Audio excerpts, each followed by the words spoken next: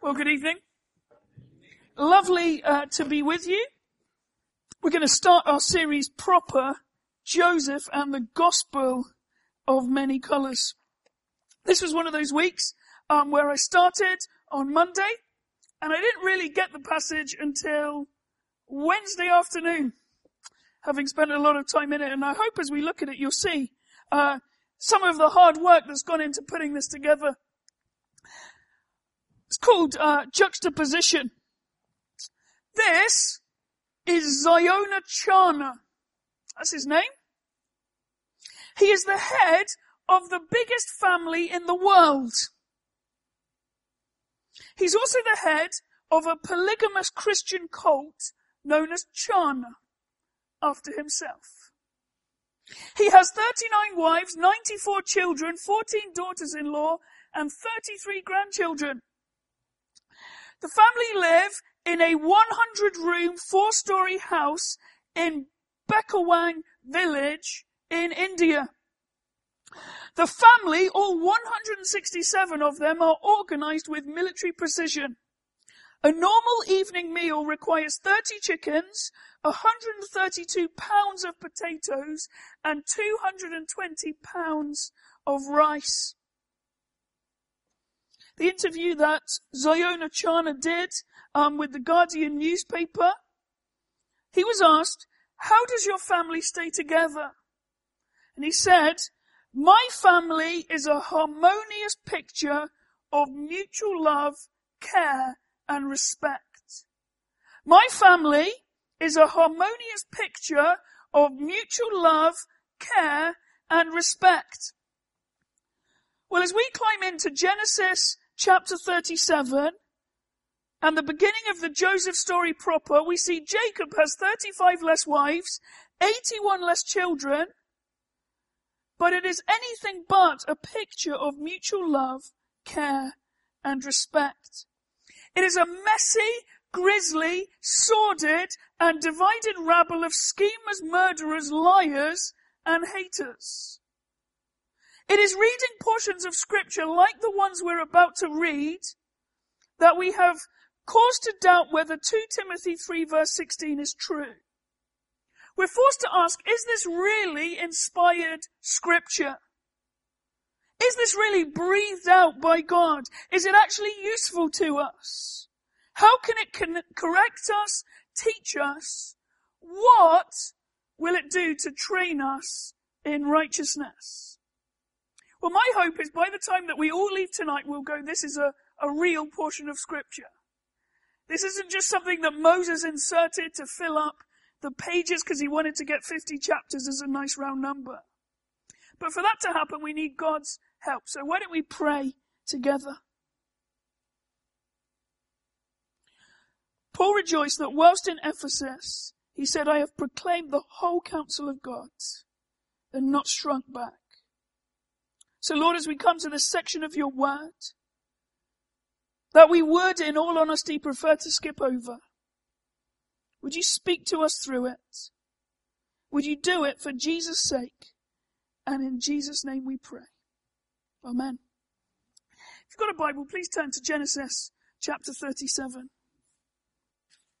So we're going to call chapter 37 the white sheep of the family. The white sheep of the family, referring to Joseph, who seems to be a stellar example of faithfulness amidst a rabble of black sheep.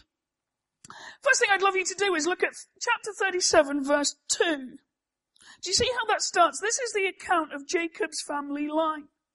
That phrase is what's called a Toledoth saying. And there's 11 of them in Genesis.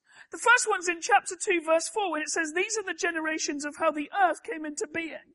The second one is chapter 5, verse 1, where it says, "These are the generations of Adam." And then we get all the characters that we mentioned last week with this Toledoth saying. Chapter 37, verse 2 is the last Toledoth saying, the 11th Toledoth saying in Genesis. And it refers to Jacob and his family. In fact, Genesis 37, verse 2 is the last Toledoth saying in the whole of the Old Testament. Because from this moment on, the entire story will be focused around this genealogy. The genealogy of Jacob, whose name is changed to Israel, and God's dealing with them throughout the remaining 38 books of the Old Testament. There's one other Toledoth saying in the Bible, and it comes in Matthew chapter 1, verse 1. This is the genealogy of Jesus, the Messiah, the son of David, the son of Abraham. That when God does a new thing through his son to create a new Israel, there's a new Toledoth saying. And a new Toledoth saying that we're all a part of, as those welcomed as children of God through the Lord Jesus. When God starts a new thing with a new Israel formed in and through his son, he says, I want to mark this. This is the genealogy of Jesus, the Messiah. And so we move on and we learn about Joseph. It's funny that it's Jacob's family, but the first character we're introduced to is Joseph. And actually, he's going to be the main character for the remaining 13 chapters of the book of Genesis. He has more ink written about him in Genesis than anybody else. He is a big player. And we're all very familiar with the story. When I was growing up, we were one of the posh families who had a car with a CD player. And the only CD we actually owned was Joseph and his Technicolor Dreamcoat. So by the age of 12, I could pretty much recite the whole thing by heart. And I would give you a rendition, but I am keen that you'll stay and not depart. Joseph is the ostracized brother. And I think as we see the first 11 verses unfold, we see just how ostracized he is. Do you see in the remainder of verse 2, he's working with the sons of Bilhah and Zilpah. That these are the sons of the two slave women, Rachel's slave and Leah's slave. That it seems like even amongst the legitimate brothers, the daughters of Rachel and Leah, and the daughters of the slave women, he seems to be thrown towards the slave women. That he seems to be treated by his brothers as not the real deal, not a legitimate son. And then verse 3, we read now, Israel, Jacob loved Joseph more than any of the others. Jacob loves Joseph most, even though he's the 11th born son. He loves him the most. Why does he love him the most? Well, the passage says because he was born to Jacob in his old age. But also he's the first son of Rachel, Jacob's one true love. The one that he really wanted to marry. The one that he worked 14 years in order that he could be married to her. Do we love that passage in Genesis? One of the most romantic bits in the Bible. That Joseph worked for 7 years, but it seemed like merely days. Because his love for Rachel was so great. And so Joseph, Rachel's firstborn son, becomes his favorite. And isn't it strange how Jacob repeats the sins of his father, Isaac? That what predetermined Jacob's early life? Well, it was the fact that Isaac loved Esau more than Jacob. And here we are, the sins of fathers repeated in their children. That Jacob loves Joseph most. And he wants to show this, he wants to mark this by giving Joseph a coat of many colours. Although to really ruin it for you, the Hebrew doesn't really suggest many colours. It simply says many threads. And lots of people are coming round to the idea that it's not many threads of many colours, but many threads, because it was a long-sleeved coat that went down to his ankles. It was an ornate robe. And the significance is enormous.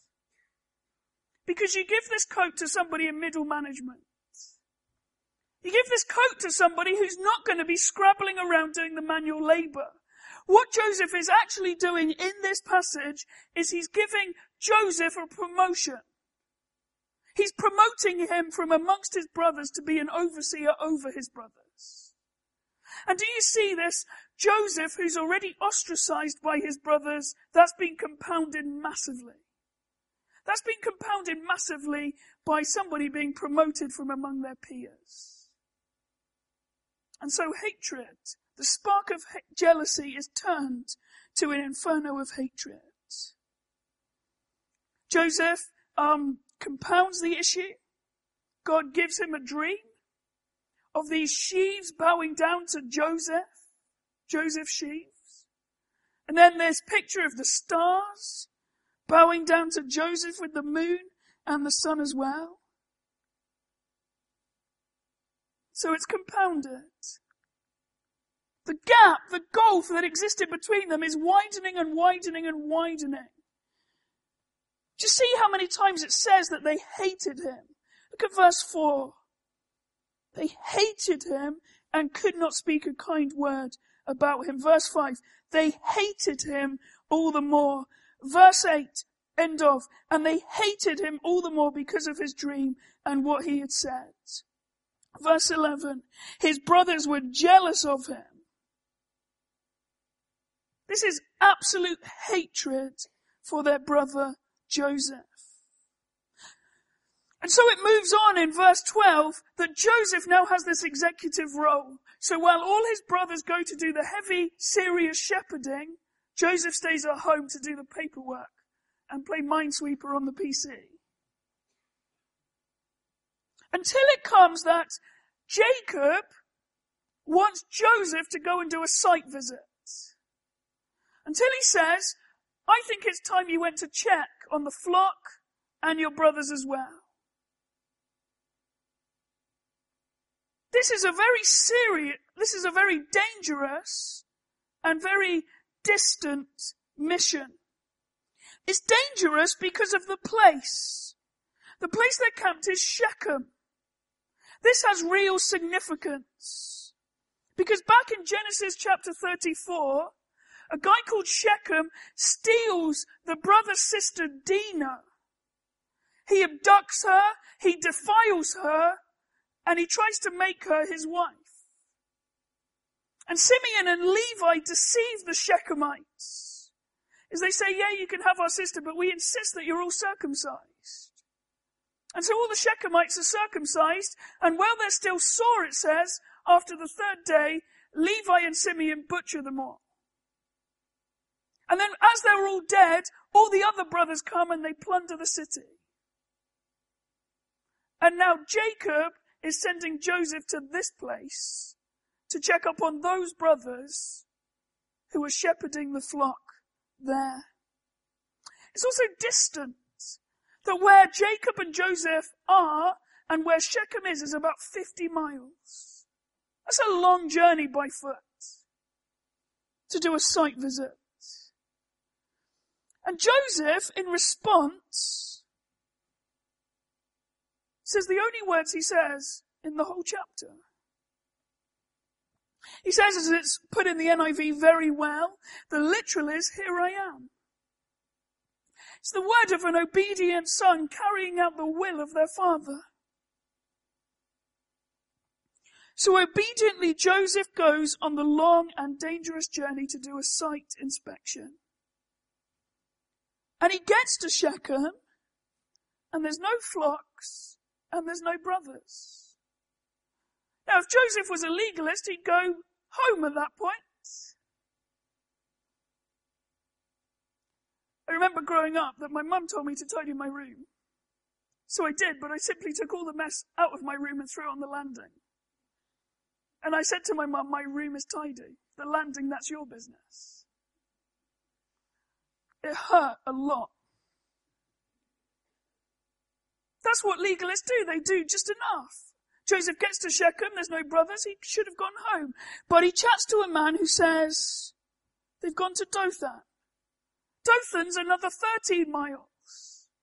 50 plus 13 is a 63-mile journey. And his brothers see him coming. A plan is hatched. And then they know by killing Joseph, they will end his delusions of grandeur. And will certainly make sure that the dream of bowing down to him will never happen. Reuben seems to be like a good guy because he steps in. He says, let's not get blood on our hands. Let's just throw him in the pit and leave him to die. Although it seems from the reading of verse 29 that Reuben wants to come back later and save Joseph. Perhaps to get back in Jacob's good books, having already slept with Bilhah, Jacob's wife, in chapter 35 verse 22. So Reuben thinks if he can bring Joseph back unharmed, he'll be back in the good books. So they strip him, and they throw him in the pit, and then they care so little that they have lunch. They sat down for a sandwich, verse 25. And then an Ishmaelite caravan arrives. And Judah sees a way not just not to get blood on his hands, but to make a pretty penny as well.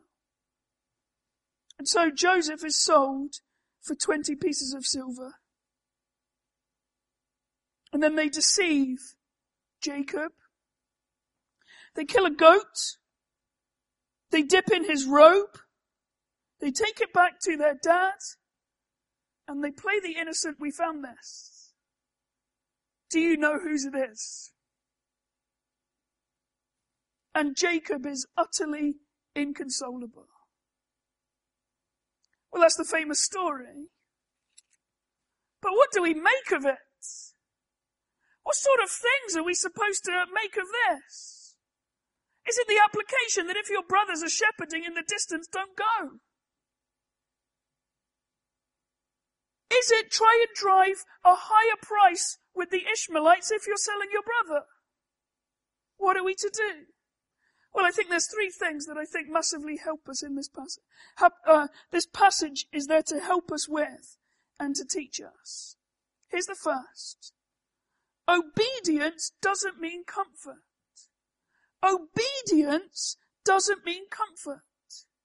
Moses is very clear in this passage. He gives nothing about how Joseph feels, what Joseph does.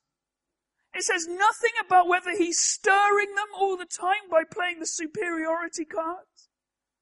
It says nothing that every time he came into his brother's presence, he was wearing the robe and pretending that he was on a Milan catwalk. None of that.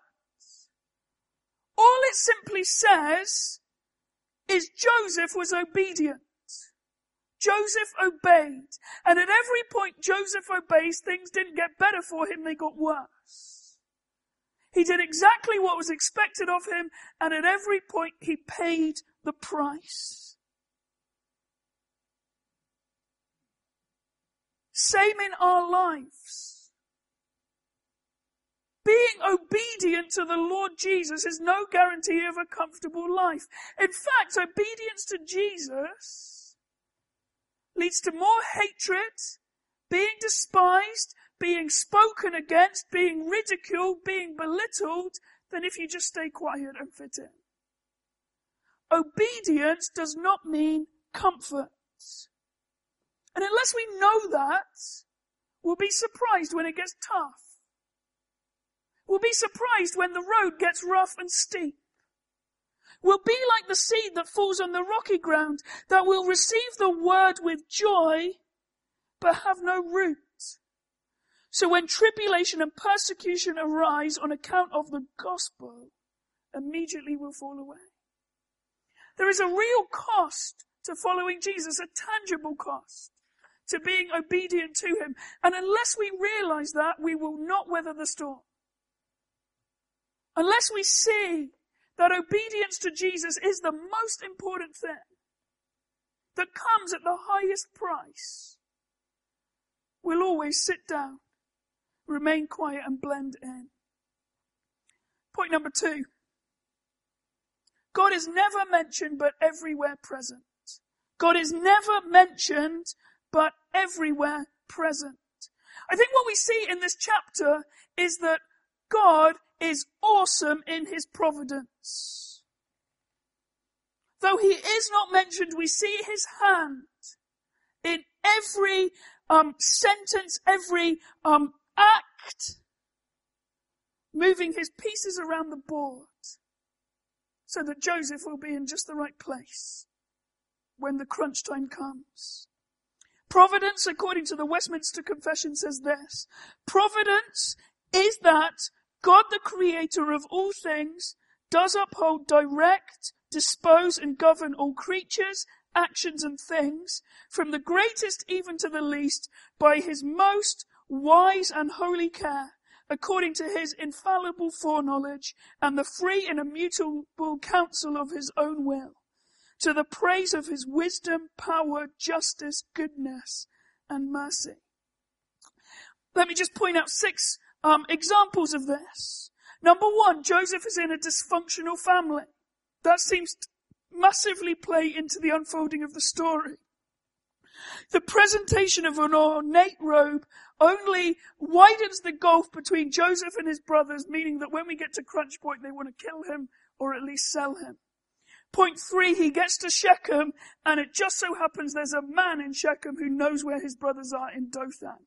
Number 4, they throw him in a cistern, and Moses is so clear. The cistern was empty, there was no water in it. Joseph wasn't treading water until the Ishmaelites arrived. There was no water in it. Point 5, the caravan arrived at just the right time.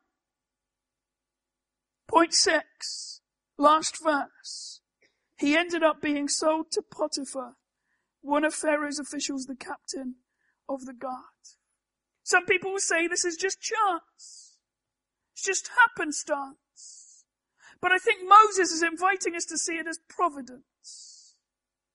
God is not like some grand chess master who sees what's happening and then reacts. That God knows the end from the beginning. He knows how the story is to unfold. Yes, everyone does what they see fit to do, but they only actually end up doing what God has predestined to happen. An awesome providence. God's hand of providence moving the pieces around the board for his glory and the ultimate blessing of many, many people.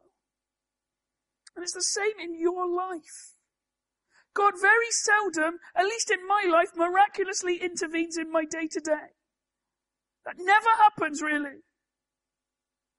But he is providentially guiding each of our lives, providing what we need, bringing chance encounters with people for whom we can influence for the Lord Jesus. Providentially bringing into our lives a church family whom we can walk through life with to encourage us and spur us on to love and good deeds. But we need eyes to see it, or else we'll miss it. That God is doing infinitely more behind our backs than he is in front of our face. And it's only as we look back and see his kindness, his goodness, his sovereignty, and his providence in our lives that we really start to give him thanks for all that he's been doing. Point 3, this is a shadow story. In Hebrews, it talks about things that happened in the Old Testament are like shadows of things to come. This story about an obedient son who goes on a long journey out of obedience to his father, who ends up being rejected by his own and sold for silver and suffers at the hands of wicked men, yet ultimately leads to saving many, is a shadow of a better story. A better story of a greater obedient son who goes on a greater journey from the glories of heaven to the squalor of earth, who came to his own and his own did not receive him, who was betrayed for silver into the hands of wicked men, who nailed him to a cross, and through this God would be pleased to save many, even you and me. Now we need to be very careful when we read the Old Testament that we don't allegorize, that we don't try and see Jesus under every stone and round every corner in every symbol. But I think if we read Acts 7 and Stephen's speech before he gets stoned, this is exactly what he says. That just as Joseph was rejected by his brothers, so you rejected the Lord of life, the Messiah, when he came. That's exactly how Stephen uses the story. And so, we see that Joseph is the white sheep of the family. And we learn that obedience doesn't mean comfort. That God is never mentioned but everywhere present. And that it's a shadow, a type of things to come. And so if you thought that was grisly, chapter 38 knocks the socks off it. Well, it seems like a very strange interlude, doesn't it? Like we had Joseph, who we know about, and he ends up in Egypt, and we're expecting Potiphar's wife, but we get this really awkward interlude about Judah in this rather sordid chain of events. Judah's debauchery is put before the unfolding of the rest of the story. Yet, it is an important link. Not just in the Joseph story, but in the remainder of our Bible. And I want to just take 5 minutes to show you why. The first thing we see is this, that Judah goes down. It's written even more explicit than it captures it in the NIV. It says Judah went down from his family and he turned aside to see his friend, the Adullamite named Hira. He went down and he turned aside. And the way that language is always used is about rebellion. In the rest of the Bible, it's the same word used of Jonah, who goes down to Joppa and down into the ship. It's that same idea. Judah is leaving the covenant family and the covenant land, saying, I want nothing to do with any of you now. He's turned aside. And then we see his lust. He saw, he took, he went into her. It's that explicit.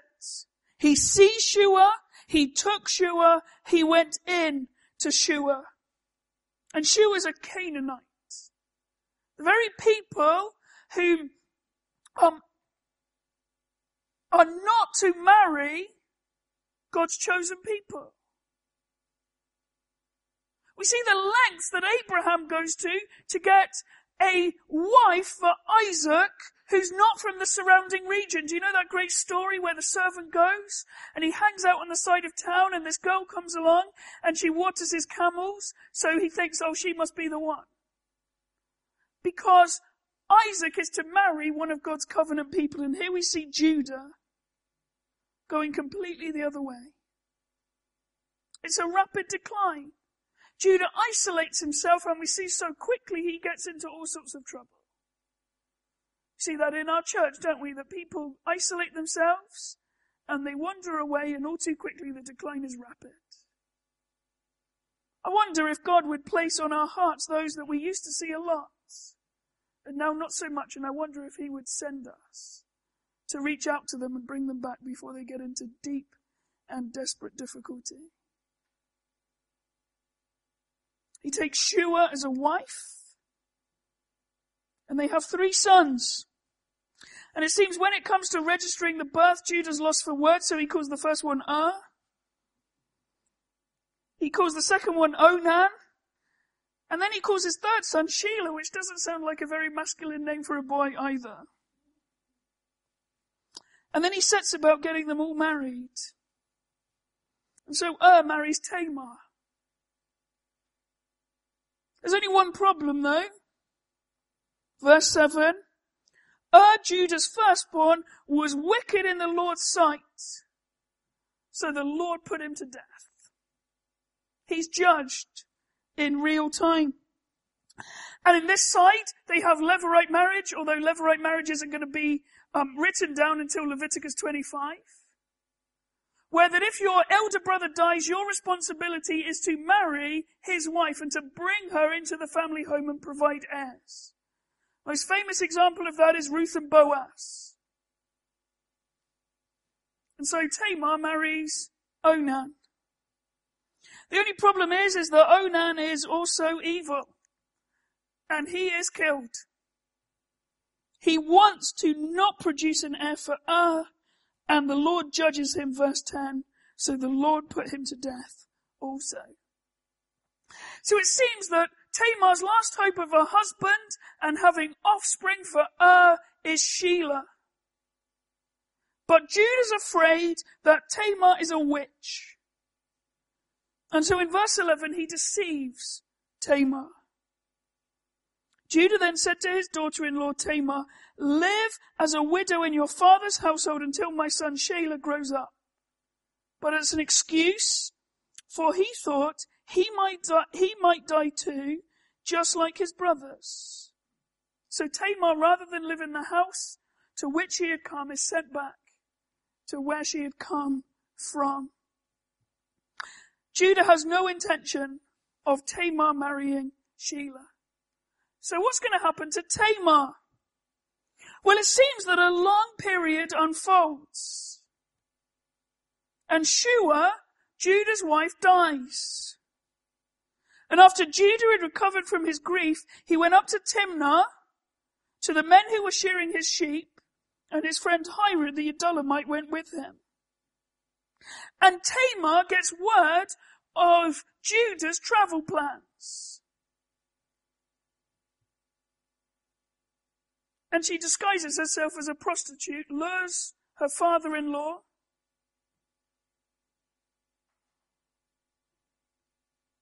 He's going to be paid a goat. Gets left his signet ring, his cord, and his staff as a down payment, a guarantee.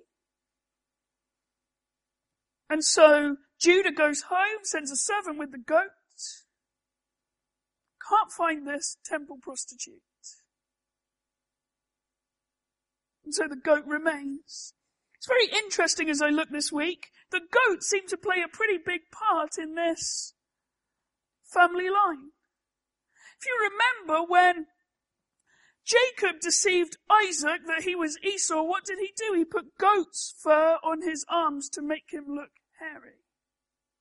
Back in chapter 37, when it seemed that Joseph had been killed by wild animals, what did they do? They dipped his coat in goat's blood. And here we find a goat at the center of a deception as well. I don't know if that's significant. I'll just put it out there as a freebie. And the truth is found out.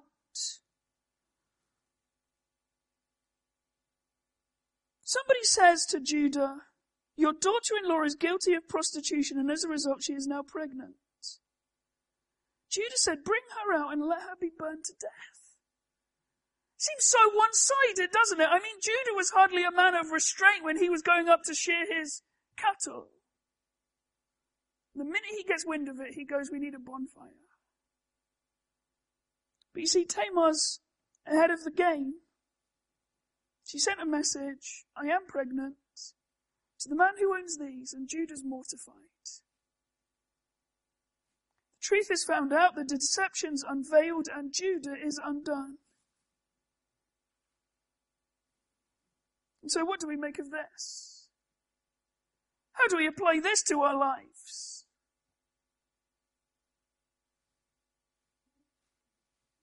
I think three things again. Firstly, I think Moses has done something really clever in his editorial work. That he's juxtaposed Judah's unrestraint, Judah's debauchery, and what are we going to learn next? We're going to learn about Joseph's restraint and his celibacy. That again, he's showing Joseph's unusual obedience, his unusual character over and against the mire and the pit that he comes from. That his faithfulness shines out all the more against the backdrop of the family that he comes from. First one, juxtaposition.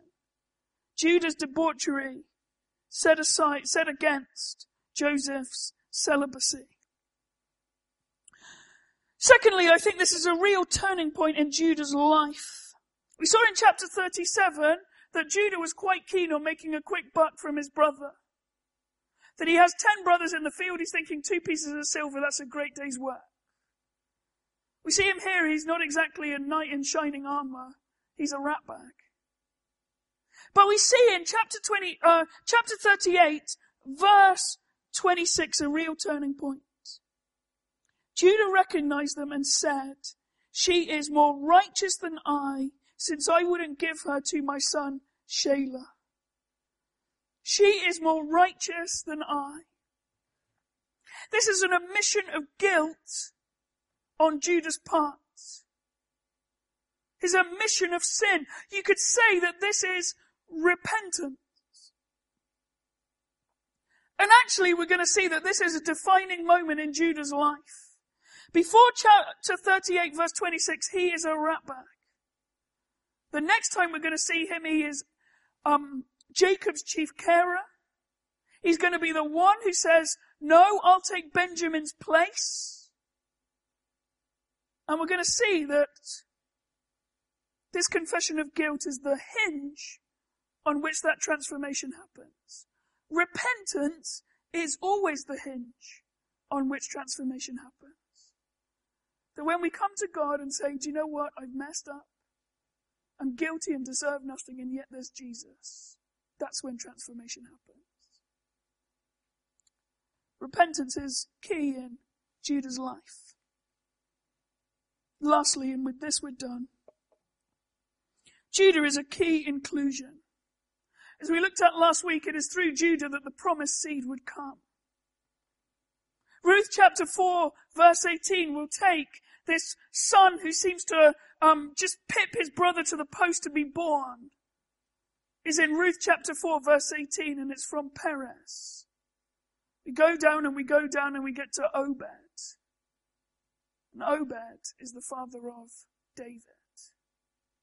We see back in Matthew chapter 1 that Tamar is included in the genealogy of the Lord Jesus. So significant. Because Tamar's a Gentile and an outsider, and yet we see that the promise to Abraham that through his seed all the nations of the earth will be blessed happens 3 generations later. It's almost as though Jesus is choosing his ancestors to show the kind of people whom his death would mean salvation for. To show the depth and breadth of his inexhaustible grace. Because there's 4 women in Jesus' genealogy. Tamar, a Gentile who pretends to be a prostitute. Rahab, a Gentile who is actually a prostitute. Ruth, who is an outsider, not a prostitute, but a Moabite who's a descendant of an incestuous relationship between Lot and his daughter. And Bathsheba, who's an adulterer. Do you think that Jesus chooses his ancestors to show the inexhaustible grace that his death will mean for all who will come to him in repentance and faith? You look at that genealogy and you see that there is no limit to God's grace. That he pours it out. He makes outsiders insiders. He makes the unclean clean. And he makes those without hope and without God in the world children of the living God who will inherit eternal life by grace through faith in Christ. Why don't I pray?